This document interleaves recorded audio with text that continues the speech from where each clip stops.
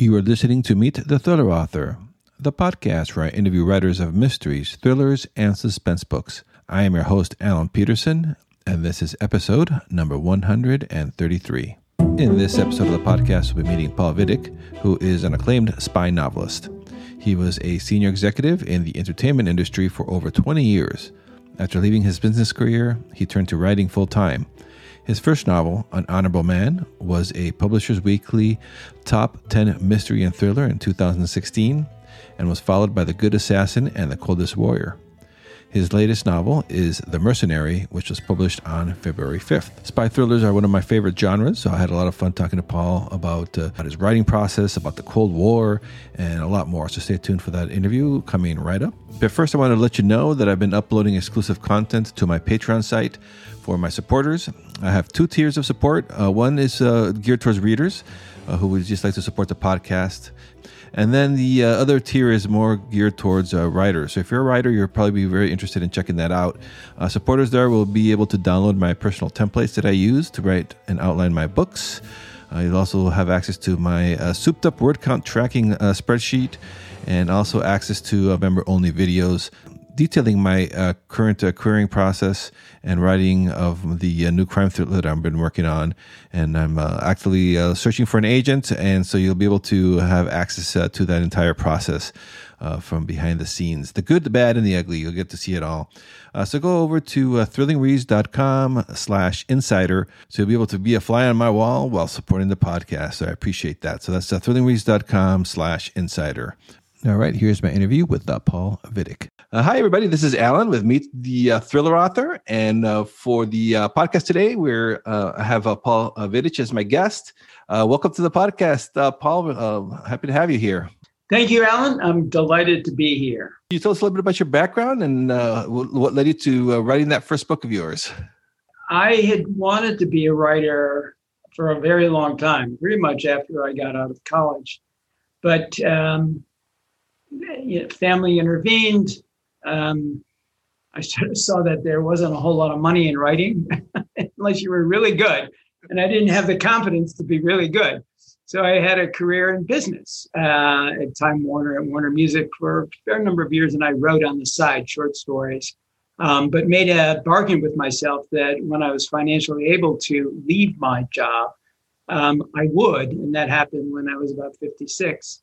And I'd written a number of short stories. Some of them won awards. And one of the agents who read a short story reached out to me and said, "We love your work, but we don't publish short stories or don't represent short stories. So do you have a novel in mind?" And I looked at my wife, and at that time, I didn't have any story that was worthy of a novel, but I did have a family tragedy that had been with the family for a very long time. And it was that tragedy, which involved a man by the name of Frank Olson, who was my uncle, who had been in the CIA and then murdered in 1953, that became the inspiration for my first novel, An Honorable Man. Oh, wow. So I didn't realize there was a personal connection to that book. And were you always, was that an interest of you? Did you know that he was, that you had a relative in the CIA when you were growing up, or did it start later, or was there always an interest in that era? I did. The family knew nothing about, really nothing about the cause of his death, other than he was a bioweapons scientist in Fort Detrick, and that he, went to New York, jumped out of a window, and his body was brought back. And that's all the family knew for 22 years. It was only then, after a lot of things came out, that we learned that he had been in the CIA.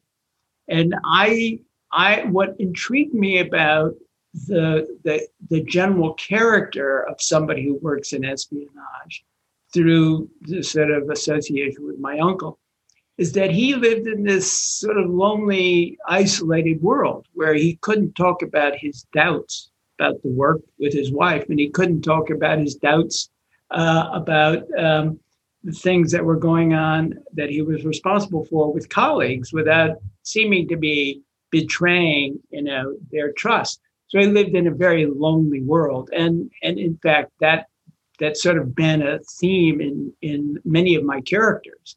You're sort of outsiders on the inside, struggling with the moral implications of some of the work that is required when you're working at the edge of the law.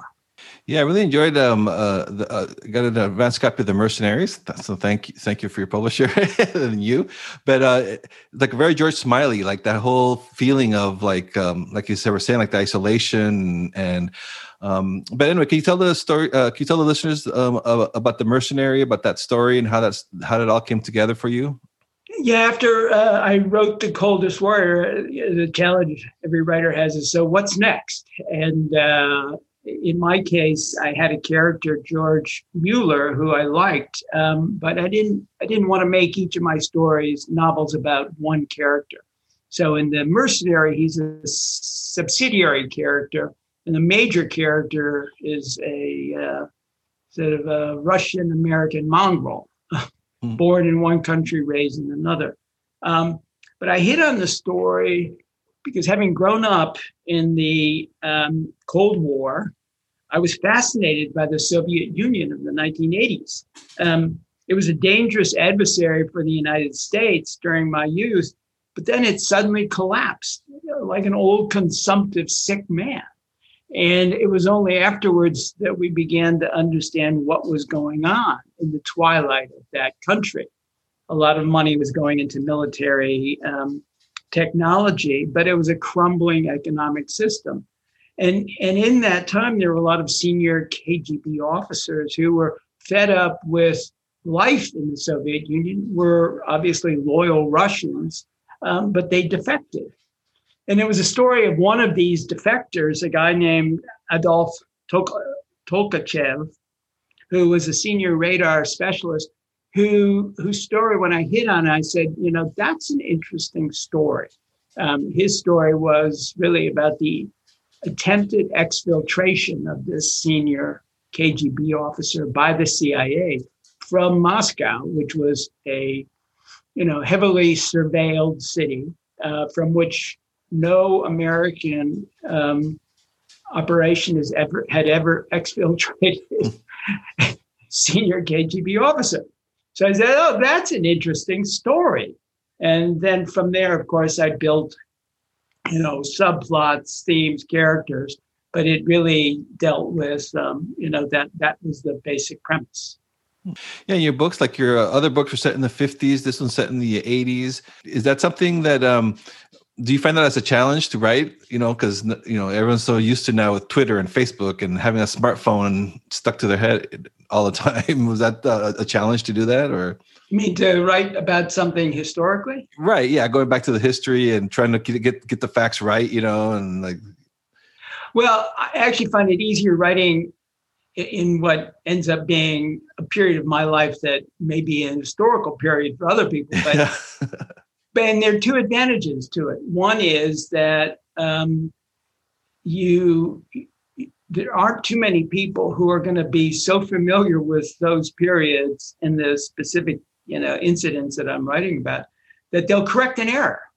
Although I've had a couple of errors corrected for me by very curious and determined readers, but generally, looking backwards over your shoulder, sort of what every writer does when they write a book. You have to be able to put some perspective between yourself and the material you're dealing with. And so for me, looking at the Cold War was, in a way, I was looking at my young, when I was a young man. And I knew a lot of the themes. I knew a lot of the sensibilities. But what I've done is marched forward with each of the novels. So the first one was 53, the second 58, the Cuban Revolution. The next one was 1975, basically, the Coldest Warrior. The one, The Mercenary, we're talking about is set in 1985 in the Soviet Union. And the one that's written, but will be a year from now, is 1989, which is the fall of the Berlin Wall. So I've sort of creeped forward in time. Yeah, you're covering a lot of ground. What's your writing process then when you start writing your books? Do you have like a big outline? Do you spend a lot of time outlining, or do you just start getting an idea and you run with it? I start with some idea, something captures my attention. And in my case, most of the books are based on some historical event or incident, a character, or in the case of The Mercenary and Exfiltration. And then once I settle on something, and usually it's settling on a setting, a place. The place sort of defines why people are there, the dangers inherent in the situation, which is why you see spy novels set in Moscow and London, Berlin, but you don't see them set in Los Angeles. The setting becomes very important to what goes on in the situation. And then I generally do about 6 months of research on a book before I begin writing. I go to the place. I do the equivalent of location scouting. I create dossiers on each of my characters. I want to know, where they were born, what religion they practice. Do they drink? Do they not drink? What sort of clothes they wear? The full, the fullness of what goes into a character when a reader is sort of engaged in the book. And I have to become that familiar with the situation to be able to write a story that has any authenticity to it. So that research is generally 6 months, maybe 7 months. And in that, I then have come up with a pretty structured outline. I sort of know the ending of the book generally before I begin writing the opening paragraph. And then the writing itself can be anywhere from, the first drafts tend to be very quick, 45, 60 days. But I generally do 5 or 6 drafts over the course of a year. And each draft gets more detailed. And you sort of add nuance and subtlety along the way as you get further and further, deeper and deeper into the story itself and the characters. And then I give it out to people to read. And of course, what I thought was good comes back with 3 or 4 pages of comments. And my first reaction is, wait a second, I dealt with all that. But the hardest thing, but probably the most important thing for me, and maybe for other writers as well, is to listen to the criticisms that people have. Because when you're a writer, you're that close to a story, you assume things that a reader doesn't assume. And the reader sees things or sees gaps in character and motivation, conflict. So it's a very iterative, even though writing is a lonely process, it's a very iterative process too at times. Yeah, there's a lot of, it's a very collaborative at the end, right? I mean, like you said, the first draft, but then all these people come together for the final version of the book.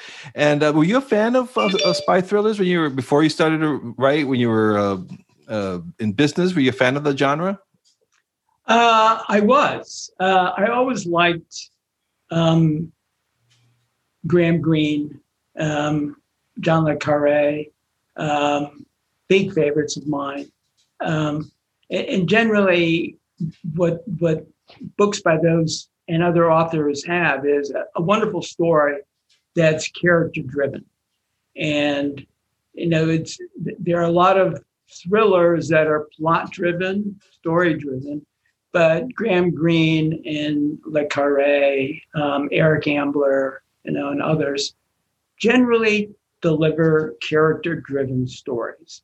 And once you're into the character, then you can deal with what I find to be the interesting sides of the story, which is the moral dimensions, the difficult choices people have to make when you're in the business of basically secrets and deception and suborning, and in some cases murder. The thing about spies is that they live in this sort of liminal space outside of the domestic laws, and they, in some ways, are legally sanctioned criminals. The things that they do overseas would be illegal if it was done domestically. but because we're in this adversarial world, and people are trying to hurt us, so we, go to hurt them. So, but the nature of that work can sort of create a darkness for the characters, and they often bring that darkness into themselves. And to me, that's the interesting thing. And it's what Graham Greene always tried to do. He had solitary characters who were seeking some sort of fulfillment or challenge, and that character conflict then becomes the sort of the turn of the screw in the novel. I always like to ask for the writing tools. What do you use to write your books? Is it like Microsoft Word or? I write all my drafts except for the very last one with this pen. This pen has written all of my books. It's a Mont Blanc, and it goes into a book, one of these Moleskine books. Oh, yeah. And each novel's about 5 of these. Wow. I mean, each draft. And it was only at the end, after I've written, 5 drafts by hand, that I then type in, the last draft, which is sort of, I also do a lot of editing as I'm typing. So everybody has a different style. That's my style.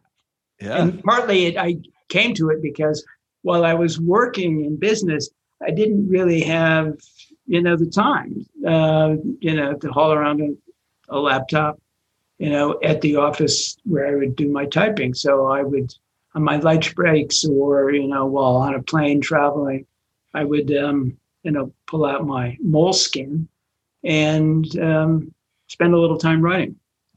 And just curious too, with everything that went down in 2020, did the pandemic change your writing process, or how's that affected the writing side of your life? Well, my wife and I are very fortunate to live into a big loft in Soho, in Lower Manhattan.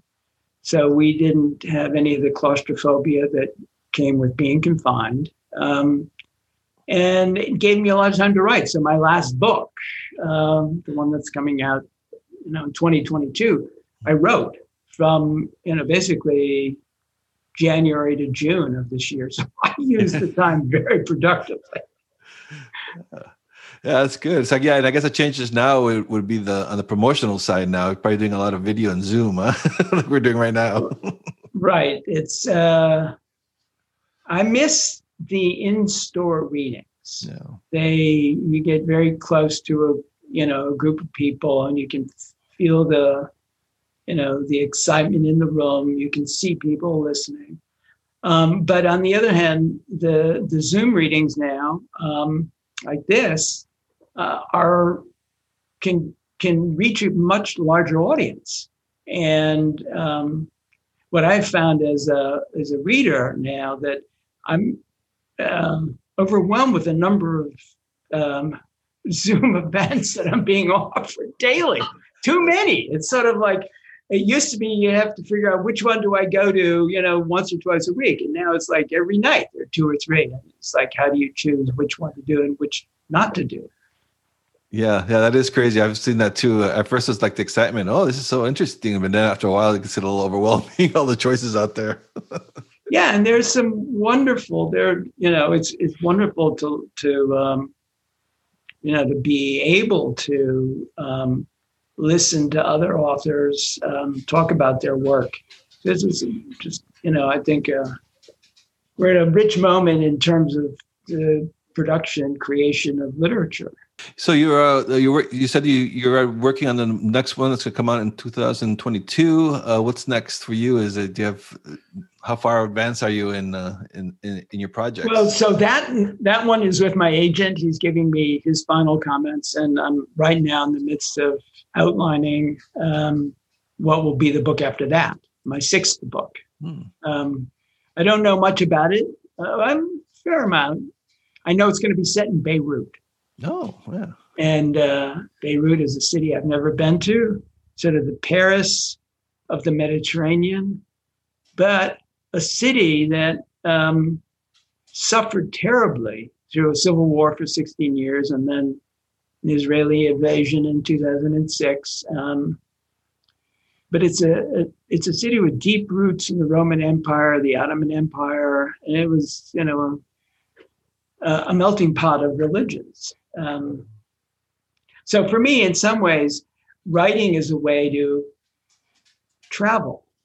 Yeah. Be able to go to a place in time, a historical place in time, and create characters, and to sort of, as I've said a number of times, you write the types of novels that you like to read. Mm-hmm. And so, I'm writing a novel now, which is the novel I would like to read. Yeah, I remember that. I'm a child of the 80s as well. So I remember the Beirut and the kidnappings and all that. And it was just, it was surreal what happened to that country for so many years, that city. But yeah, so I'll be looking forward to that one. Before I let you go, for our listeners, we have a mix of listeners here who are aspiring writers. Any advice for somebody listening to this who's an aspiring writer? I guess the advice I would give is that it doesn't matter what age you are, you can become a published author at any age. Unlike music or math, or painting, there are many authors who wrote their books at a later age. The only thing that you need to do is you need to do it consistently. You have to have an ambition to want to do it, and you can't let other things get in the way. When I was, my first book was published when I was 65. And when I left my job, one of the things I did to sort of give me the confidence that whatever I was going to write was publishable is I kept a list of all the authors who had published, famous authors who had published their first book after the age of 50. It's a very long list. Yeah. So I kept looking at that list and I said, well, if they can do it, then why not me? Yeah, I love that. It's never too late.